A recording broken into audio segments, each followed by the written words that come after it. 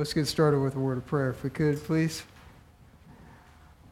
Our Father, we do come before you this morning in the name of Jesus, that we might give you praise and honor and glory, for you alone are deserving of our praise. Father, we give you glory, recognizing who you are with willing hearts this morning. We desire to worship you and to honor you. We thank you for your scriptures that you've given to us, the great privilege we have to read them and to study so much that you have said and that you are indicating that you're going to do in the book of Ezekiel. Lord, it encourages our hearts as we understand these things. Pray that this morning, by your Spirit, you would illumine our minds, show us the truth, help us to embrace it, and Lord, help us to guide our lives based upon it. Help us to have a perspective of the things going on in this world that is congruent with what the Scripture says. Lord, that we would not be surprised or overtaken, but we would be faithfully looking to you. So this morning we're grateful for this opportunity. We give you praise and glory and honor, and we do so in the name of Jesus Christ, our Savior. Amen. This is week number 34 in our study in Eschatology, and for the last 8 weeks we were in chapters 38 and 39 of Ezekiel, looking at the war. So this morning we push on and we get to chapter 40. And chapters 40 through 42 in Ezekiel describe a temple. More than just a temple, actually all the area surrounding the temple, the gates to get into that area. Great, excruciating detail, really, given about what this temple looks like and how big it is and those types of things. And there are many who look at this temple differently than I do. There are a lot of different views of the temple. There's no doubt that Ezekiel did not see a physical temple. The scripture, and we'll see this morning, clearly says that it was a vision, the visions of God. And so he didn't see a physical temple, but he felt like he was seeing a physical temple. So he had this great vision, an angel leads him through the vision, does a lot of measurements. And because of that, there are a lot of people who believe that this temple will never be, that this is just a way to describe things in the future, such as the church, that this temple just represents the church. Not exactly the way that I look at it, you know that. But a lot of people don't believe that this temple will ever exist. This temple has not existed in the past. We'll see that clearly this morning. It's too big to have existed. And so they describe, and we believe this also, that ultimately all the things of God are completed in Jesus Christ. We believe in a new Jerusalem coming down out of heaven onto newly created earth, and in that city or in that place there is no temple, because the scriptures clearly say that God and Jesus are our temple, and so there's no need for a temple, there's no need for a moon or for a sun, because the brightness of God will illumine that place. The glory of God will illumine that place. So we believe in those things, but many believe that this temple is describing that time, which makes no sense to me, because why would you describe a temple if there's not going to be a temple? But nevertheless, there are many who take that perspective, and you need to know that. Those tend to be the people who take all of Ezekiel allegorically, that don't believe it's a literal book, that he's just speaking of things figuratively, especially when you get to chapter 34 and forward.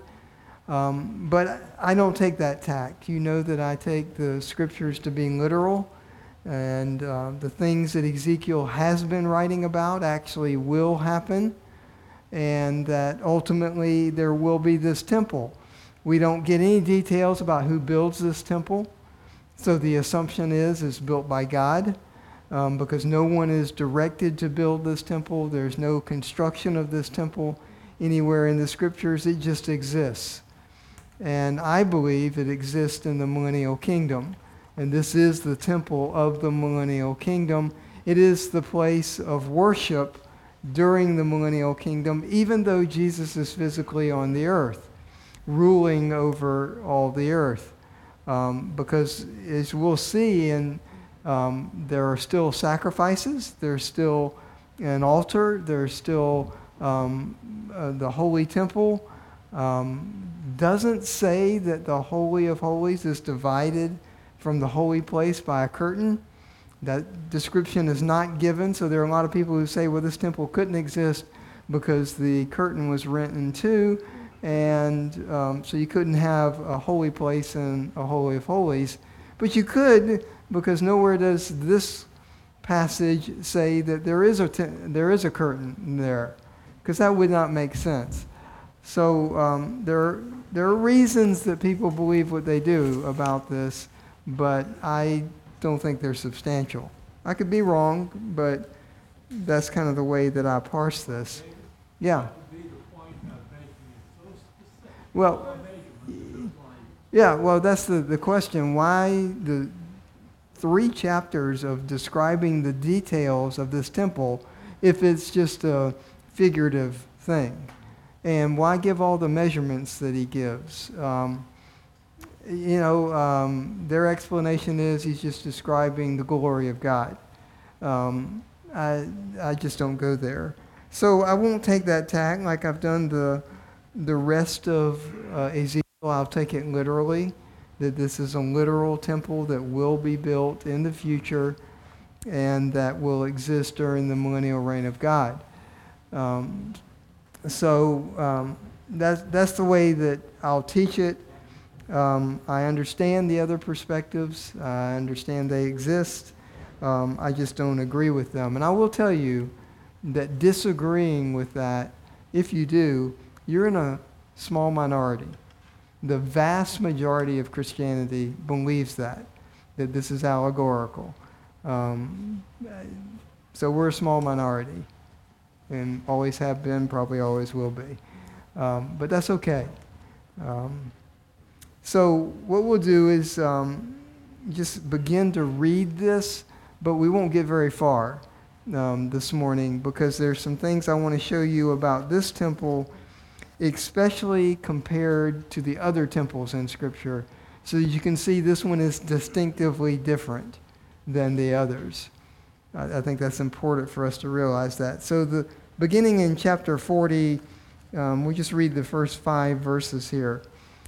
In the 25th year of our exile, at the beginning of the year, on the 10th of the month, in the 14th year after the city was taken, on that day the hand of the Lord was upon me, and he brought me there. In the visions of God, he brought me into the land of Israel and set me on a very high mountain. And on it, to the south, there was a structure like a city. So he brought me there, and behold, there was a man whose appearance was like the appearance of bronze, with a line of flax and a measuring rod in his hand. And he was standing in the gateway. The man said to me, Son of man, see with your eyes, hear with your ears, and give attention to all that I'm going to show you. For you have been brought here in order to show it to you, declare to the house of Israel all that you see. And behold, there was a wall on the outside of the temple all around, and in the man's hand was a measuring rod of 6 cubits, each of which was a cubit and a handbreadth. So he measured the thickness of the wall, 1 rod, and the height 1 rod. And then he goes on and he measures a lot of things. But I wanted us to look at the rod and begin to understand what's going on here. I mean, in the very first verse, you get the date of when this is in Ezekiel's life. How long has it been since they've been in exile? So he says in the 25th year of their exile. Now, the last time frame reference we had in Ezekiel was all the way back in chapter 33. So back in chapter 33, verse 21 was the last time frame reference we had before this one. And you'll see there, this is when the word of Jerusalem falling came. Now, in the 12th year of our exile, on the 5th of the 10th month, the refugees from Jerusalem came to me saying, the city has been taken. So he's in his 12th year of exile. And now here we are 13 years later in his 25th year. So Ezekiel should be 55 at this time. He should have started his prophecy when he was 30, because that's when the priests would begin their service, was at 30, so that's what most people think. And so now here he is 25 years later, beginning to talk about this temple. So, but he's 13 years after our last time frame reference, but he says in the 14th, back over in 40 verse 1, he says it's 14 years after the city was taken. So a lot of people like to point at that and say, see, it doesn't match up. It doesn't make any sense. But he doesn't say the city was taken in the 13th year. He says that, or in the 12th year, he says that word came to him in the 12th year. So it took some time for those refugees to make their trip from Jerusalem all the way to Babylon. And so most people believe it's about 6 months for them to get there. And so by the time they got there, he was in his 12th year when the city actually fell in the 11th year. And you can put dates on these things. I mean, it's pretty well detailed in Scripture, especially in Babylonian writings, that the siege of Jerusalem began on January 15th, 588 BC.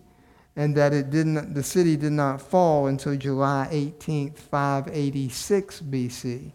So it took 2.5 years of siege and constantly going against the city for them to actually breach the walls, get into the city, and destroy everything that was there. And so the city, Jerusalem fell in 586, and it takes about 6 months for these refugees to get to Ezekiel, and now here we are 12 years later. And so we can put pretty good dates on this. This is something like 574 BC is when Ezekiel begins to see this temple. You remember that the Israelites were in captivity for 70 years in Babylon. Jeremiah prophesied that.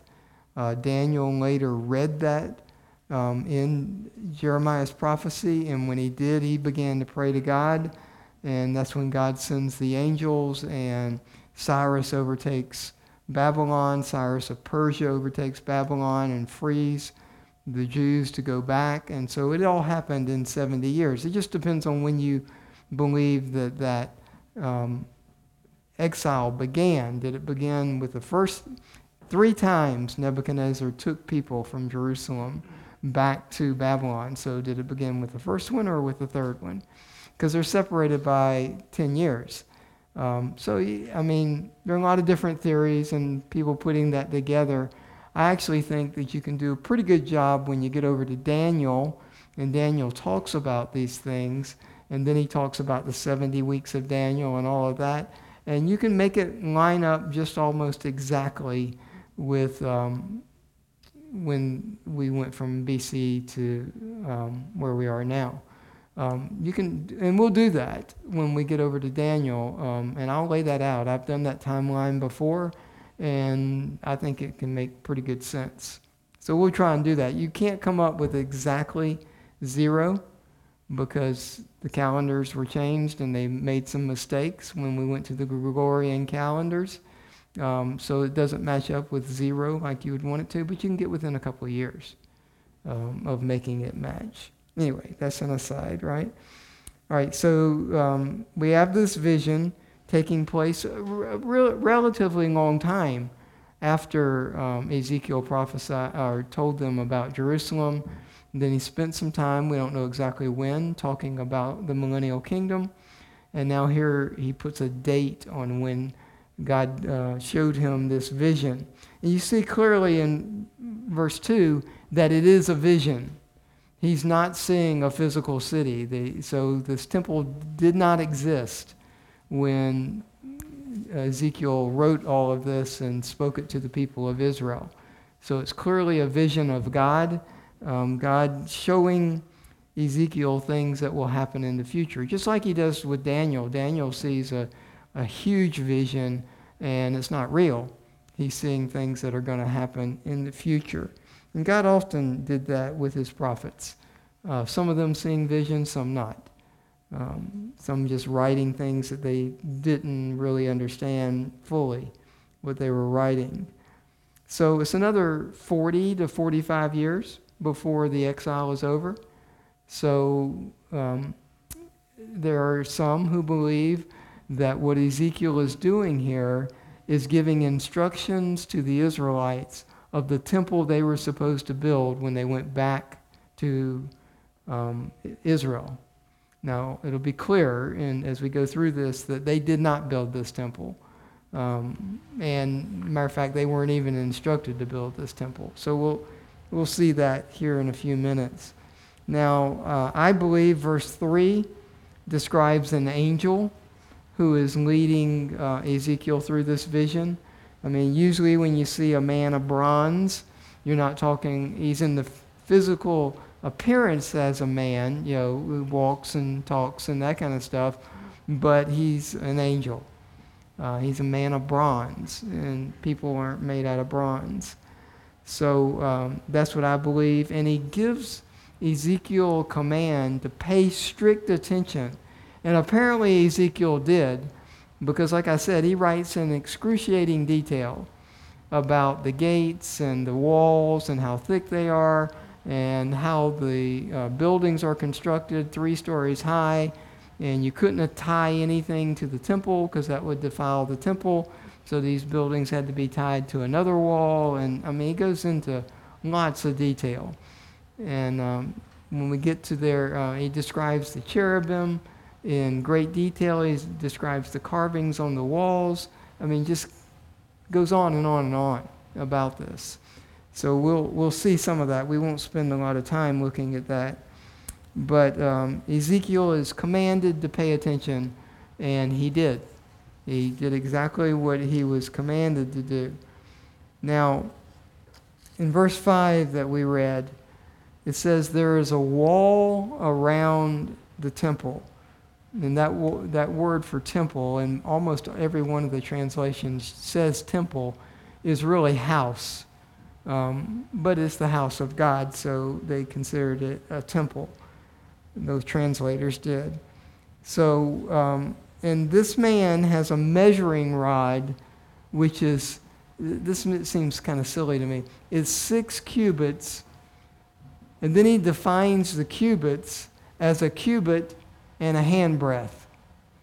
Okay, now a cubit, I know, it doesn't make sense, right? If it's a cubit, then it's a cubit. But no, it's a cubit and a handbreadth. And there's 6 of them in this rod. All right, a cubit is 18 inches, is what most people believe that a cubit is. And this is all, I think I detailed this for you. A cubit is 18 inches, and then a handbreadth. Some think it's 3 inches, some think it's 4 inches. Okay, I think it depends on whose hand you're looking at, right? Mine's probably about 3 inches, but I know there's some... How big is that? I don't know. 3.5. So if you take 3 inches, then each one of these cubits is 21 inches long. And if you multiply that then by 6, you come out with 126 inches, which is nothing in a good measurement, in my opinion, because it's so many feet plus inches. But if you take it to be 4 inches, then each cubit is 22, and you multiply 22 times 6, and you get 132, and that's 11 feet exactly. So I like that one better, because then I can talk about 11 feet instead of having to talk about, what would that be? That'd be 10 feet 6 inches if you took 3 inches. So I don't like that. And so we'll call it 4 inches, and we'll call it 11 feet. So it's a pretty big rod. It's 11 feet. So when he says, he measures the thickness of the wall in verse 5, and it's 11 feet. I mean, that's a pretty thick wall. And it's made out of stones. And stones that were not cut there were cut back at the quarry and brought to the temple and set in place, so that there would be no hammers and chisels at the temple, because that would defile it. So it's quiet there when they're building this thing, because they've done all the work back at the quarry. That's what the scripture says. And you go, that's some pretty precise cutting back at the quarry. But anyway, that's what it says happened. Okay, so we have this rod that is 11 feet, and he will use it all throughout this chapter and the next chapter in measuring things. Now, we could look at the details and then somewhere in those details find out how big this city is. All right, but you would have to wait all the way to the end of chapter 42 before you would find that. So we're going to go to chapter 42 and see how big this place is.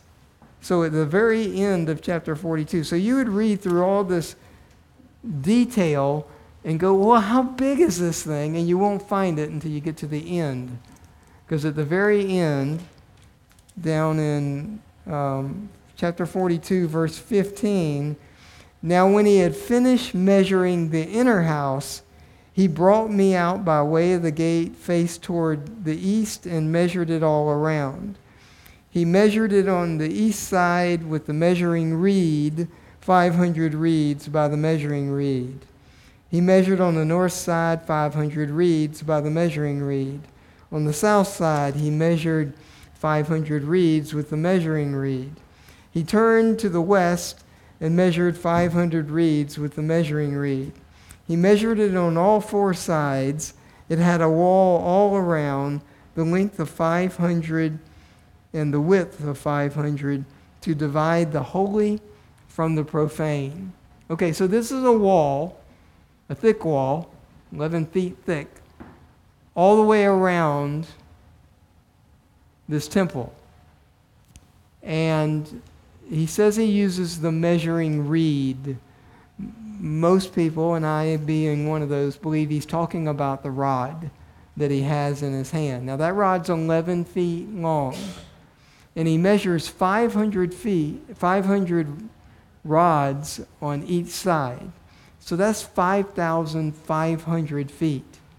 Okay, a mile is 5,280 feet. So it's bigger than a mile down each side of this place. It's huge. It's bigger than a square mile. Okay, that is large. So you could begin to go, well, why do you need a temple wall that is so large around this? Because what we'll see, and I'll show you this, the temple itself, the holy place and the Holy of Holies, is the same size as it was in Solomon's temple, in Zerubbabel's temple. It's no bigger. And it's only 60 feet by 60 feet. But you got this wall that's a mile long on each side. Why? Well, you remember how many people are in Israel, right? That it's like the time of the festival.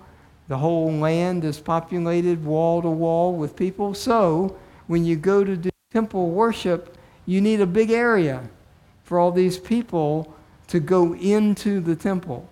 And what we'll see, there are 3 gates to go into the temple. There's one on the north, there's one on the south, and there's one on the east. There's not one on the west because the temple is on the west side. And we'll see all this laid out, and there's a reason for that, because going in the east gate, you'd be looking straight at the temple, right? And what we'll see later, nobody goes in through the east gate but one man. And we'll get into all that and try and figure out who that man is and all that stuff, because it's a little different. And but the scriptures give us pretty good understanding. Okay, so we have this place is gigantic. Okay, it's a square mile.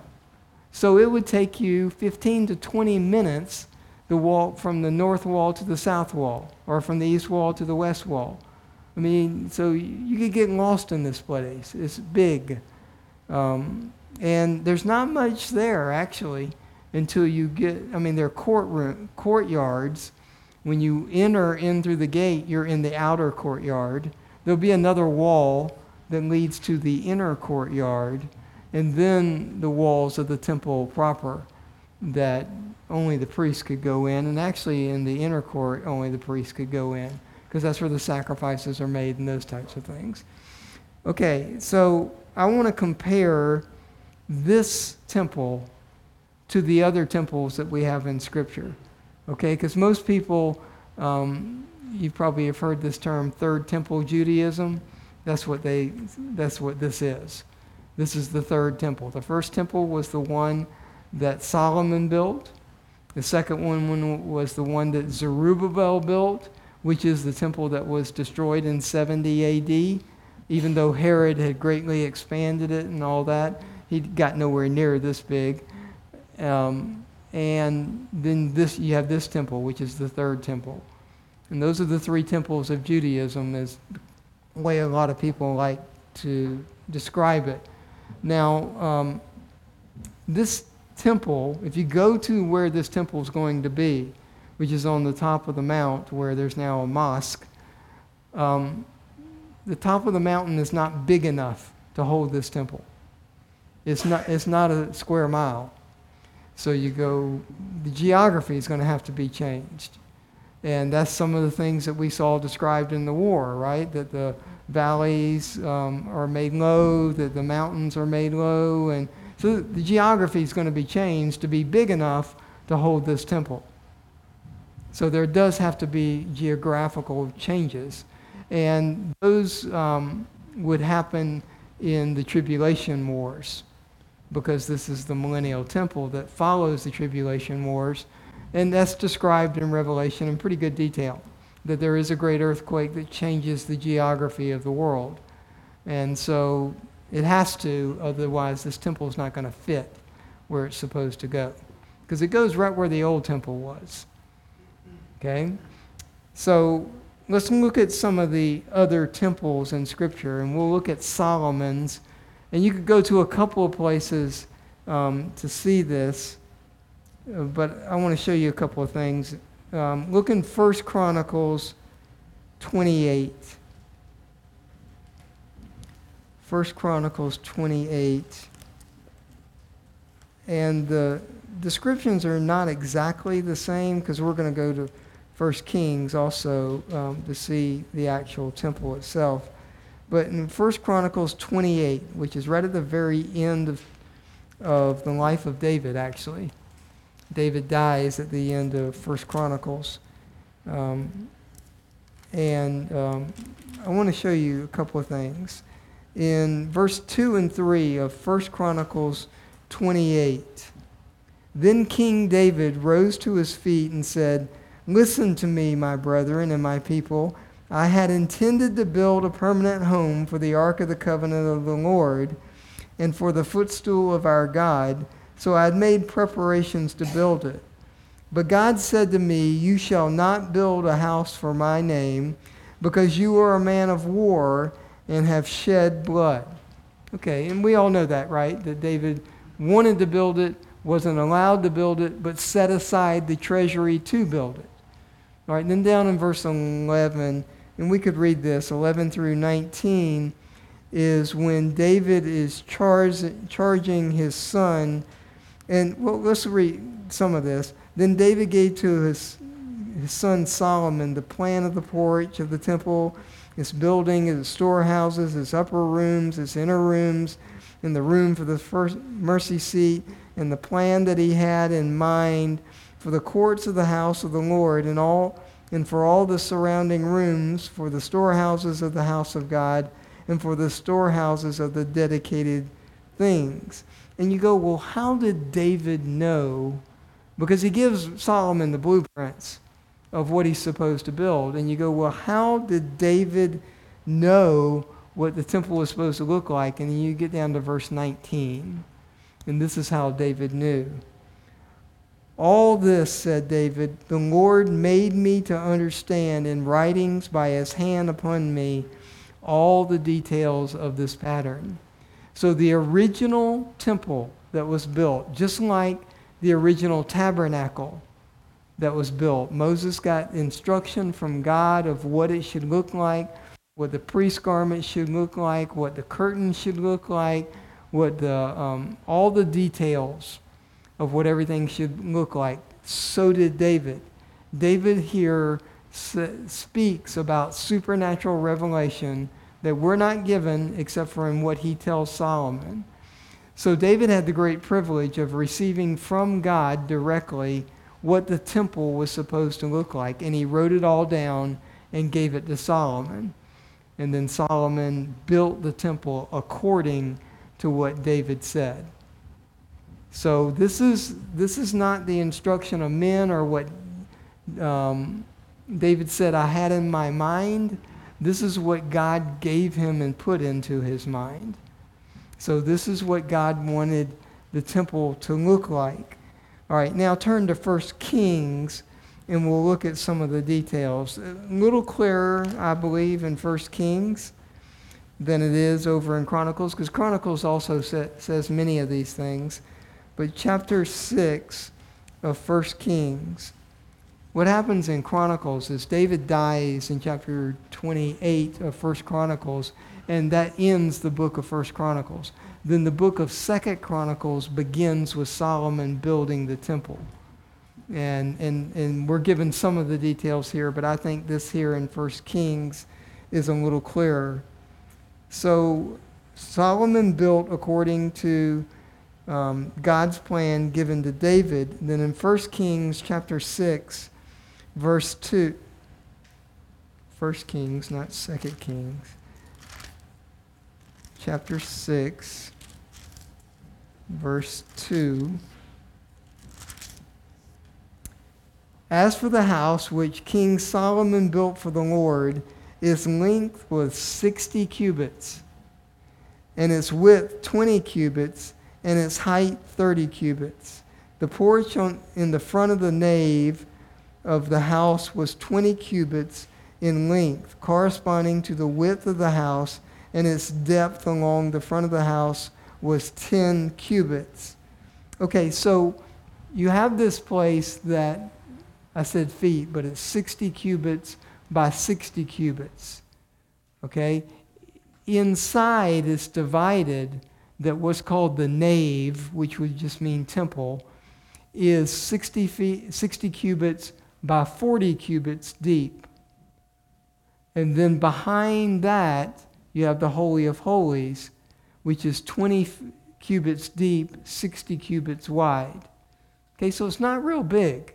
And then on front of that, you have a porch that is 60 cubits wide, the full width of the building, and 10 cubits deep.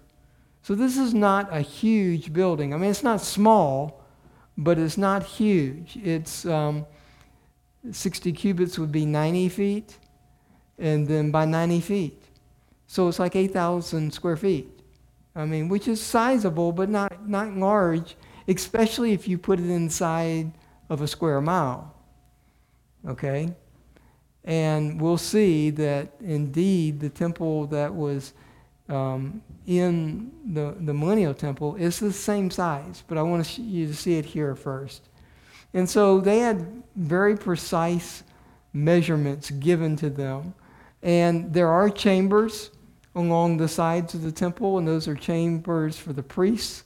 There'd be some place where they stored stuff. It'd be a place where they changed clothes because they had to wear different garments when they were ministering in the temple than they wore outside of the temple. And so there are chambers along the side. They're actually 3 stories tall. And they have spiral staircases that go up to the tops of them. And the walls of those chambers are not attached to the wall of the temple because that would profane the temple. So you have another wall on the outside of the chambers that they're attached to. And they're 3 stories tall. So that's 60 cubits high. You're now at the top of the 3 chambers, the side chambers also. So there's a lot of detail given here that we don't need to go through. But I want you to get the size of how big the original temple was. It's not large. It's fairly small. And the reason is because nobody goes in there. The only people who go in there are the priests, and there only once a year does someone go into the Holy of Holies, and that's the high priest. Or as you remember in Matthew, we see them drawing lots for who would go in there, which is why Zacharias went in, because it fell on him that year to be the guy who went in. And you know the stories. They tie a rope around their legs so if they get struck dead by God, they can drag them out without having to go in to get them. And you remember Zacharias was in there a long time, and so everybody was wondering what was going on. Did God kill him? Because they didn't hear any movement. So anyway, this is what God designed. This is God's design, nobody else's. And he gave it directly to Solomon, and Solomon built it exactly as God had said. Now, you go over to Zerubbabel's temple, which is the temple, the Nebuchadnezzar and his troops destroyed the temple completely. So when the Persians came in and allowed the Jews to go back to Israel 70 years after they went into captivity, then when they got there, there's nothing there. The walls of the city are still there. The gates aren't. And the temple itself is completely destroyed. All right? So Zerubbabel then had it in his heart to build a temple. And this is all detailed in Ezra.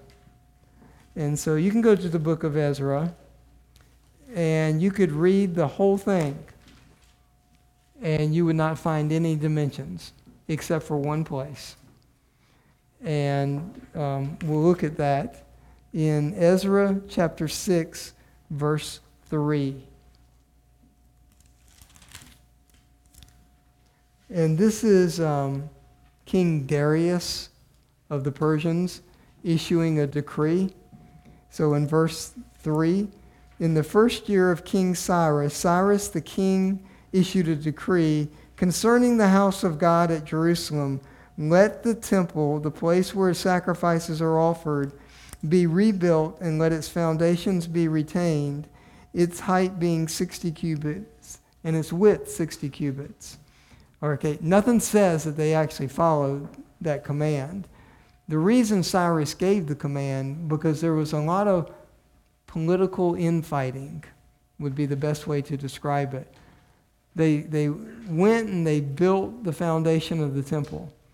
And then the people, the Samaritans, who were adjacent to the land where the Israelites were, had a great uproar. And they went and got the king to block the privilege to build.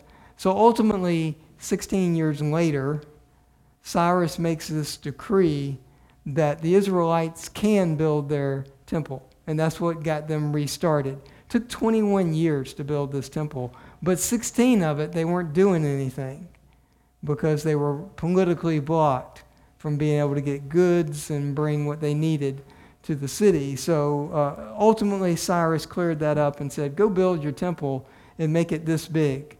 And he's just using the old pattern. I'm sure that Ezra would have told him this is how big it's supposed to be, because Ezra would have had the scrolls of 1st and 2nd Chronicles, of 1st and 2nd Kings. He would have had all those documents. And so he knew how big the pattern said. And it's most likely that when they built the temple, they built it right on the same place where the old one was, and they made it the same size. I mean, there'd be no reason to think that they made it any different. So they rebuilt this temple and probably had the chambers and all of that. The pitiful thing about this temple, you remember the original temple that Solomon built had the Ark of the Covenant in the Holy of Holies. That's where they put it. And that the fire that was in where they did sacrifices was lit by fire from heaven. So it was supernaturally lit. And then the presence of God came down in a cloud and went into the temple and all that. Very glorious. And the temple that Solomon built, you remember, made of certain kinds of timbers, but then overlaid with gold. Everything. The walls, the floor, everything overlaid with gold. And so very ornate, very expensive, very glorious, a sight to behold. Not so much with the temple that Zerubbabel built. They don't have the wealth that they had before. They don't have the tools. They don't have everything that they had in Solomon's day does not exist. When Cyrus said, you can go back to Israel, most of the Israelites stayed in Babylon. Some went back. We know Ezra went back, Nehemiah went back, Zerubbabel went back. Some went back, but most did not go back. They stayed in Babylon, which is why there was such a huge population of Jews in Iraq, because Iraq is where Babylon was. And that's where a lot of the Jews stayed. Not so much today. Most of them have left today. But that's why there were so many in Iraq, because they stayed for generations. Okay, so, and if you go through Ezra, no details are given about this temple. They're just simply not there, other than the fact that it was not as glorious as the original temple. Now, when they finished the temple, there were a lot of people rejoicing, but not everybody. So I want to show you that and why they were not rejoicing. So you go down to Ezra chapter, 3, and you get down to verse 10. Ezra 3, verse 10. Now when the builders had laid the foundation of the temple of the Lord, the priests stood in their apparel with trumpets, and the Levites and the sons of Asaph with cymbals to praise the Lord according to the directions of King David of Israel. They sang praising and giving thanks to the Lord, saying, for he is good, for his loving kindness is upon Israel forever. And all the people shouted with a great shout when they praised the Lord, because the foundation of the house of the Lord was laid. Yet many of the priests and the Levites and the heads of fathers' households, the old men who had seen the first temple, wept with a loud voice when the foundation of this house was laid before their eyes, while many shouted aloud for joy, so that the people could not distinguish the sound of the shout of joy from the sound of the weeping of the people. For the people shouted with a loud shout, and the sound was heard far away. So you go, well, why are the old priests weeping? Because they had seen the glorious temple. And now they see the shambles of a temple, really. And it's not the same. And so they remember the old and were hoping that the new would be the same, but it's not. And the presence of God never comes into this temple. There's no fire from heaven. There's no Ark of the Covenant, because it got lost in the invasion of Jerusalem. Still lost today. Don't have an Ark of the Covenant. I think it exists, but we don't know where. And so these men The ones who remember, who actually did temple worship in the old temple, weep because this one is so pitiful. Yet, it's according to the will of God, but it's not the same as it was before. And I think it's the same size, but it's pretty pitiful. And Jerusalem is still destroyed. You know, it takes a while. Nehemiah has not yet come back and built the gates around the city of Jerusalem. That comes later. So you get the picture of the second temple. And this is the one, by the way, that Nero expanded, that Nero poured money into, that he did make it better than it was when Zerubbabel built it, but not as like the old one. And with this, when Solomon built the original temple, he did it according to the pattern of God. And then he built his house adjacent to it, and his house is much larger than the temple and just as ornate. Kind of ridiculous, but nevertheless, it's true. At least this was made out of wood, not overladen with gold. But it's bigger, a lot bigger.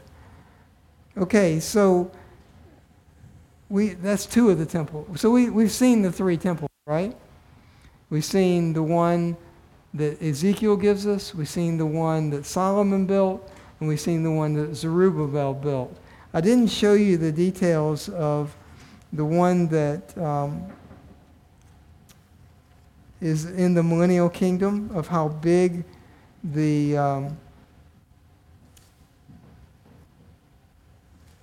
Holy of Holies is. I don't think I have that referenced this morning. I'll show it to you. But it's the same size. It's 60 cubits by 60 cubits. And you have the nave, which is 60 cubits by 40 cubits. And then you have the Holy of Holies, and that's what they call it, 60 feet by 20 cubits. But it doesn't say anything about a curtain being across it and dividing the two. So is it there? Is it not there? You can speculate. They do go in there to do sacrifices, just like they did in the old day. They still have an altar out front on the porch to kill the sacrifices. So all of that we'll see in detail goes on just like it did in Old Testament times. Question is why, right? Why would that have to take place? And of course, this is one of the arguments why this temple doesn't really exist. Because why would you need sacrifices when Jesus was the final sacrifice? We'll talk about that, of why you would need those. So, because it does give all those details, and we're going to look at some of them as we go through these three chapters. So, don't worry, we're not going to spend 20 weeks in these three chapters. I want to show you a few things. We'll hit some high points. And the good thing is that once he describes the east gate, the north and the south gates are exactly the same. So you don't have to really look at the details one time, and then you get the picture. And why is there not a gate on the west? So those kind of things, those are questions that we need to deal with and answer, and we'll do that. Okay? So the thing I really wanted you to realize is that the temple proper is the same size, all three temples.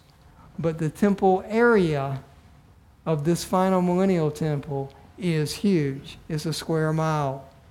And so this temple has not yet been built. We've never had a temple that was even close to this. And so if it is going to be built, it's yet future. So, and I believe it is going to be built, and it's going to be built in the millennial kingdom. And I'm not sure who's going to build it, but it's going to exist. There's a couple of things that kind of strike me as you look at the history of the temples. God gives specific requirements for his worship. Man follows that and turns it into an idol, and God tears it down. And he did that all the way to the temple prior to this one. Right. And the other thing is, you noted it in your notes, but the Hebrew word here is house, but it has much more Right. And I go right to the Lord's teaching in the upper room discourse that says, I go to prepare a house. Yeah. We turn it into mansions. But it's a large dwelling place right. for you. Right. And to me, it's just fascinating as you lead us down this path as to what this temple is. Yeah, and the New Jerusalem that comes down out of heaven, he gives dimensions, and it's a cube, and it's where the mansions are, or the houses are, the dwelling places are, and it dwarfs what we have here. I can't remember exactly. I want to say it's 5,000 miles by 5,000 miles by 5,000 miles. It's big. What? 1,500 miles. It dwarfs what we have here, right? Oh, yeah. It makes this look small. So, because there's a lot of people there. Not as many as some people think, but there's still a lot of people there. Okay. We're done. Thanks for your time.